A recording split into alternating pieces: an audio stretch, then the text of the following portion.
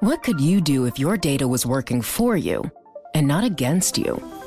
With Bloomberg delivering enterprise data directly to your systems, you get easy access to the details you want, optimized for higher level analysis, and financial data experts committed to helping you maximize your every move. Our data is made for more, so you can show the world what you're made of. Visit Bloomberg.com/enterprise data to learn more.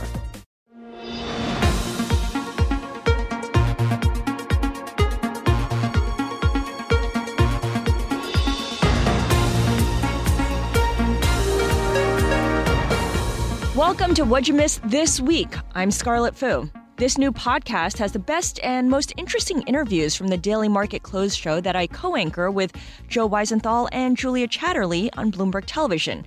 The show is called What'd You Miss? Our aim is to take you beyond the headlines and bring you some unique perspective on the week's top stories and those you may have just missed. It's really the perfect way to kick off your weekend. So this week, we spoke with Connor Sen, who's a Bloomberg View columnist, and Carl Smith, who's the Director of Economic Research at Niskanen Center, about whether the labor market should be generating higher wages. Take a listen.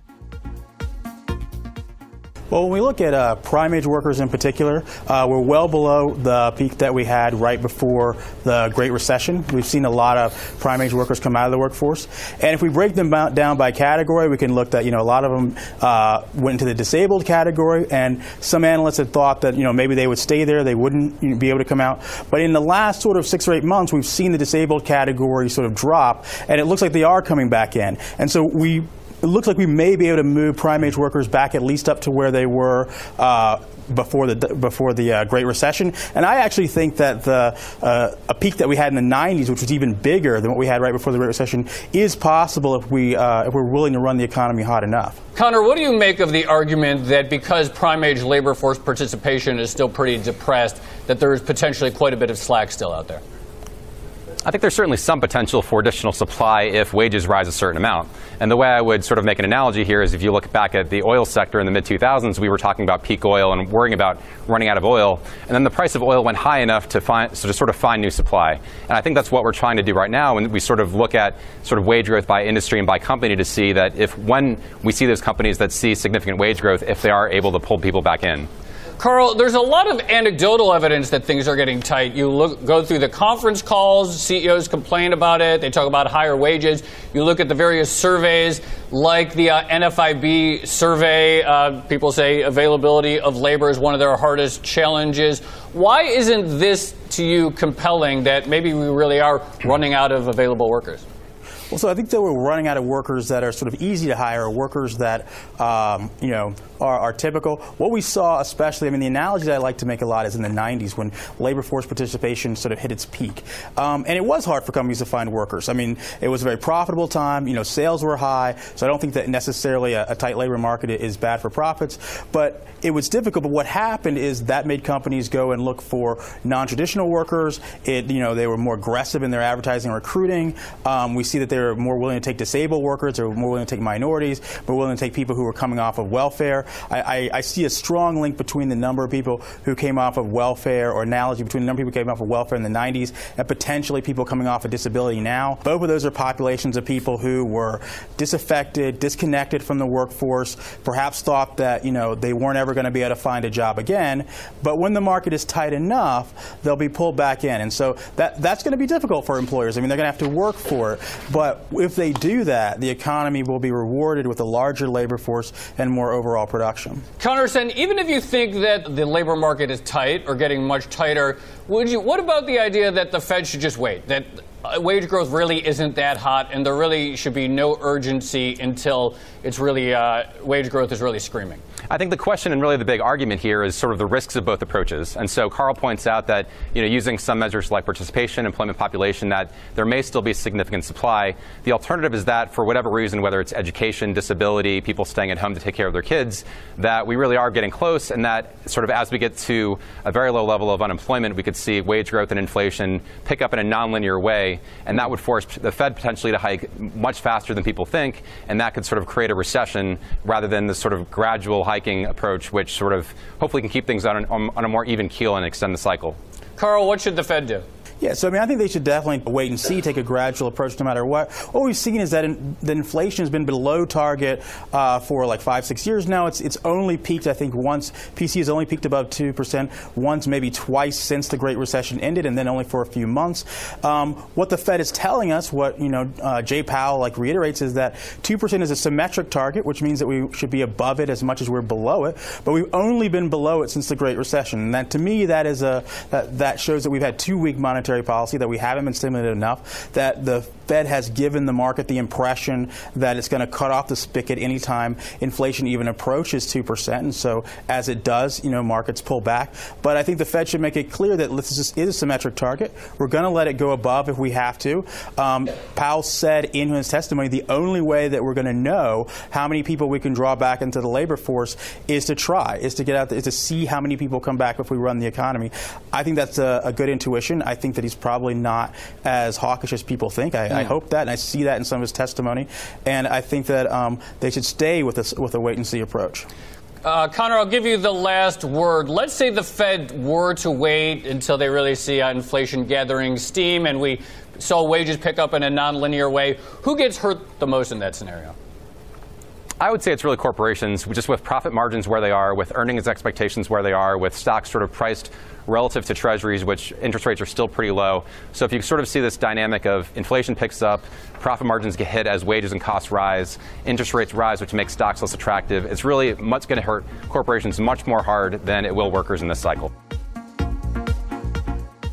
We also spoke with Jeff Dennis, UBS Global Emerging Market Strategy Head, about emerging markets and whether they may have been impacted by the steel and aluminum tariffs that the White House is threatening.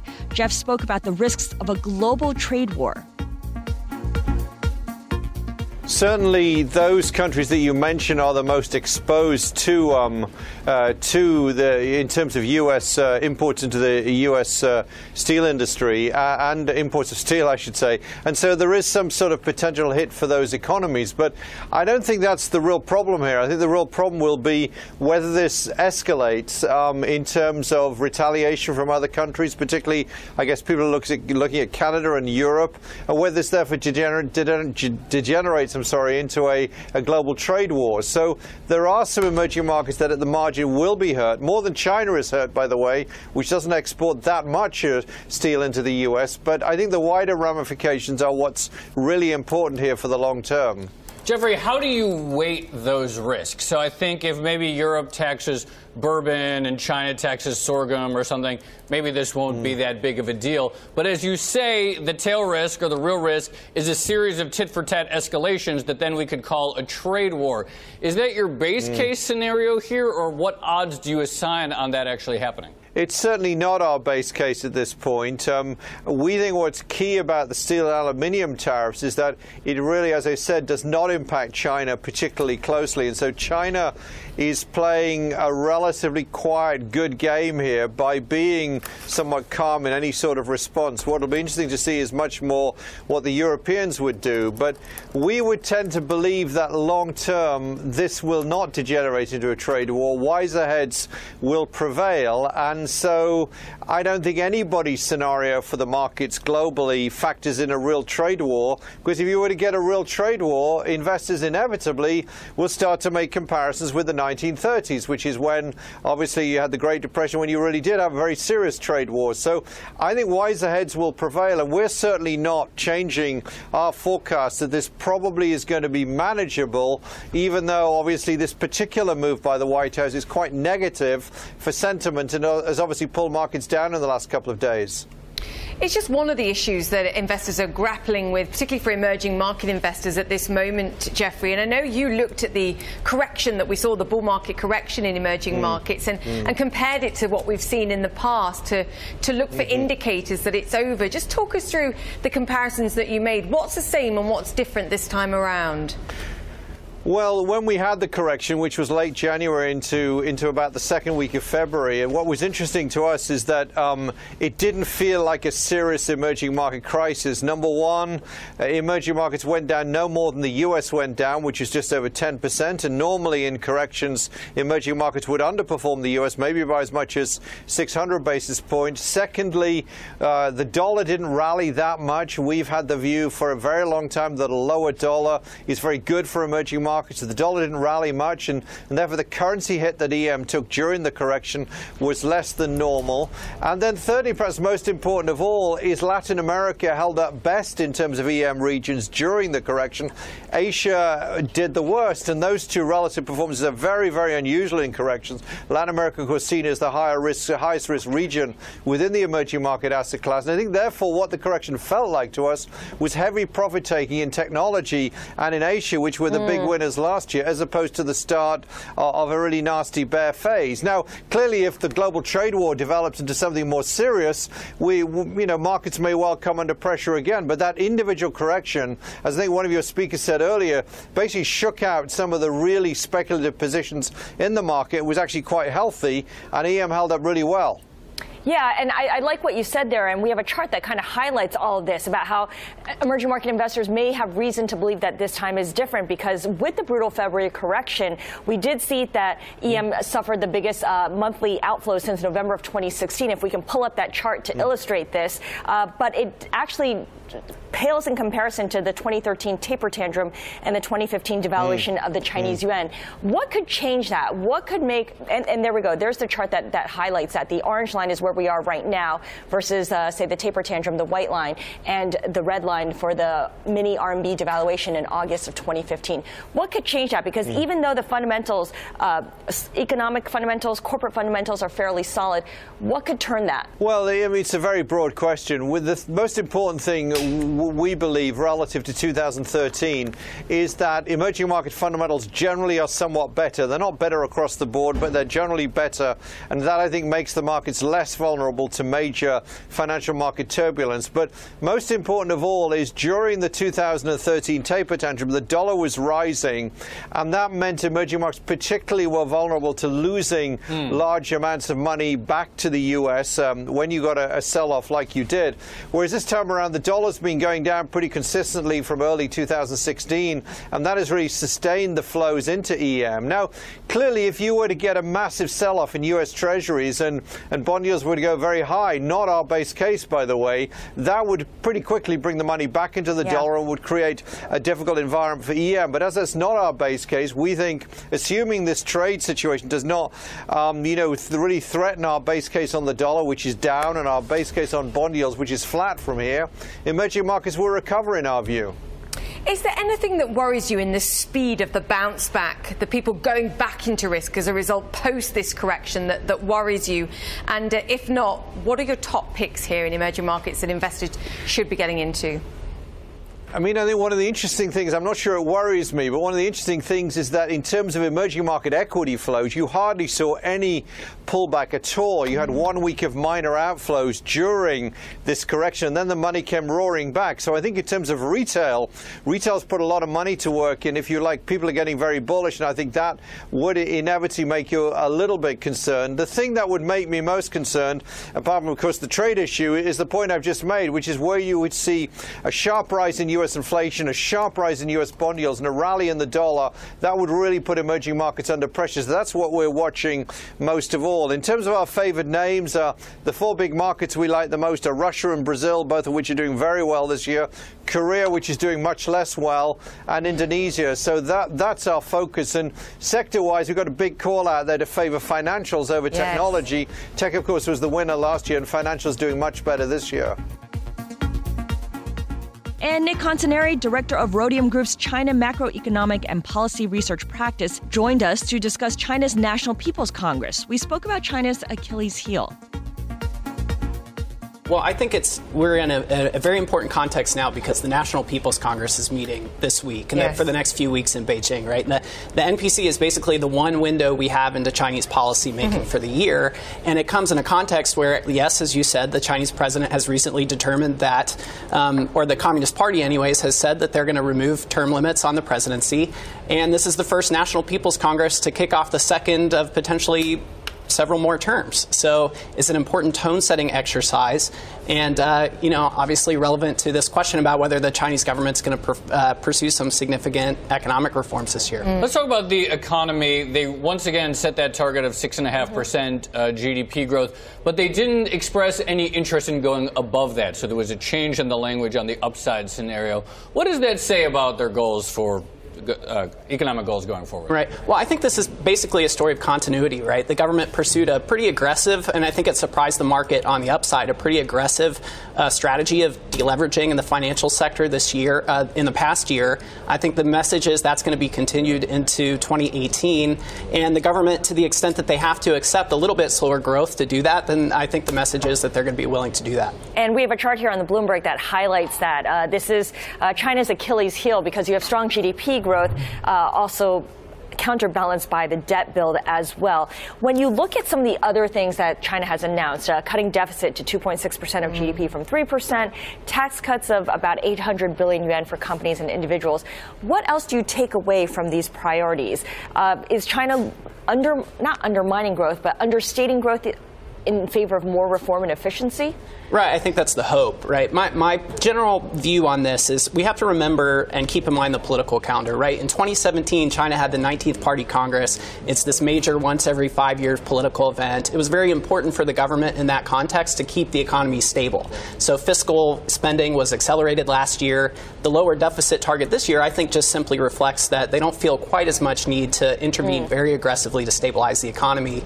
But as I said, I think the macro goals basically are unchanged. It's deleveraging. It's progress on economic reform, but incrementally. And I think that's the big problem, the big risk for China this year. We talked a little bit, or you guys talked a little bit earlier about U.S. policy and where that's headed, right? It's an incremental reform approach. It's not a substantial and rapid change in terms of how we think about how the government's going to manage the economy. How open are they to keeping President Trump happy as well and acknowledging the fact that as far as Donald Trump is concerned, he wants action from China, particularly as far as the trade deficit is concerned? I mean, we had President Xi's chief negotiator, economic negotiator, in Washington at the same time as President Trump announcing the tariffs last week over aluminium and steel. I mean, I can't really imagine what the Chinese are thinking at this point and where they see this potentially going.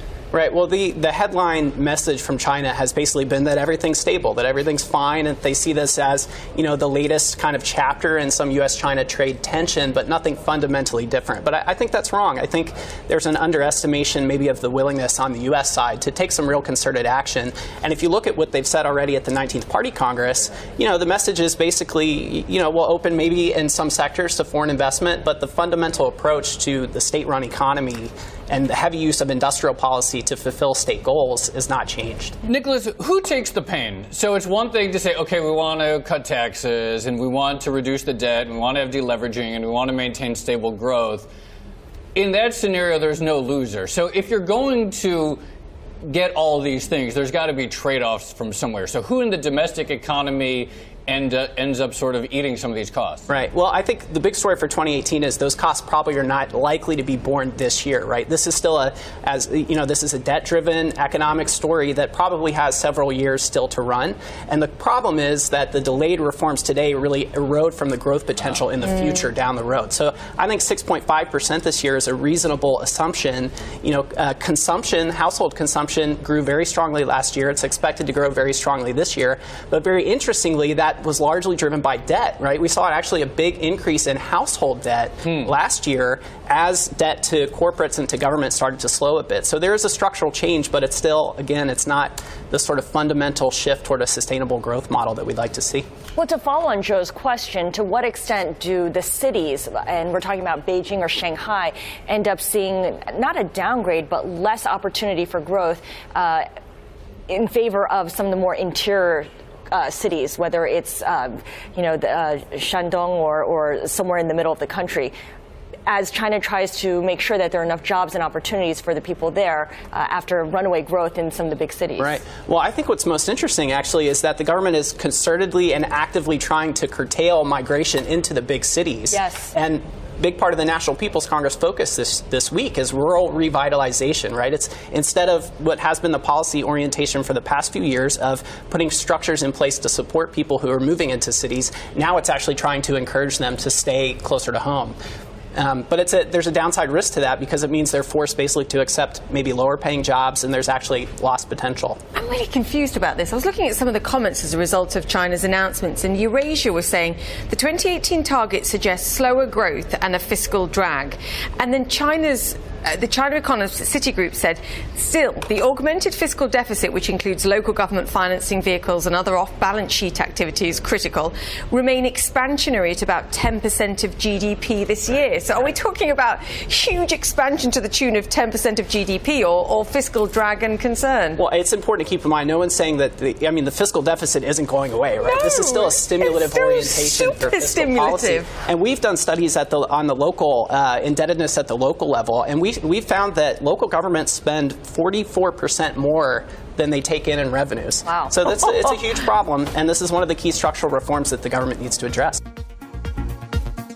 That does it for What You Missed this week. If you like the content, subscribe and rate us wherever you listen to podcasts. And of course, a reminder that you can watch us every weekday from 3:30 to 5 p.m. Eastern Time on Bloomberg Television and from 4 to 5 p.m. on Twitter. Have a great weekend.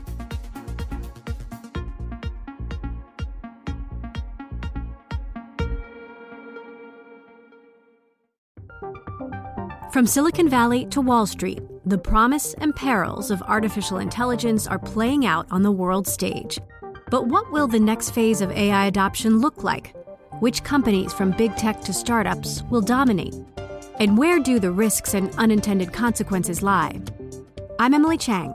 Join me at Bloomberg Tech in San Francisco, May 9th, to answer many of the industry's burning questions, alongside Snap's Evan Spiegel, Xbox President Sarah Bond, OpenAI's Brad Lightcap, top researcher Dr. Fei-Fei Li of Stanford, and many more. More details and just a few tickets left at Bloomberg.com/TechSF.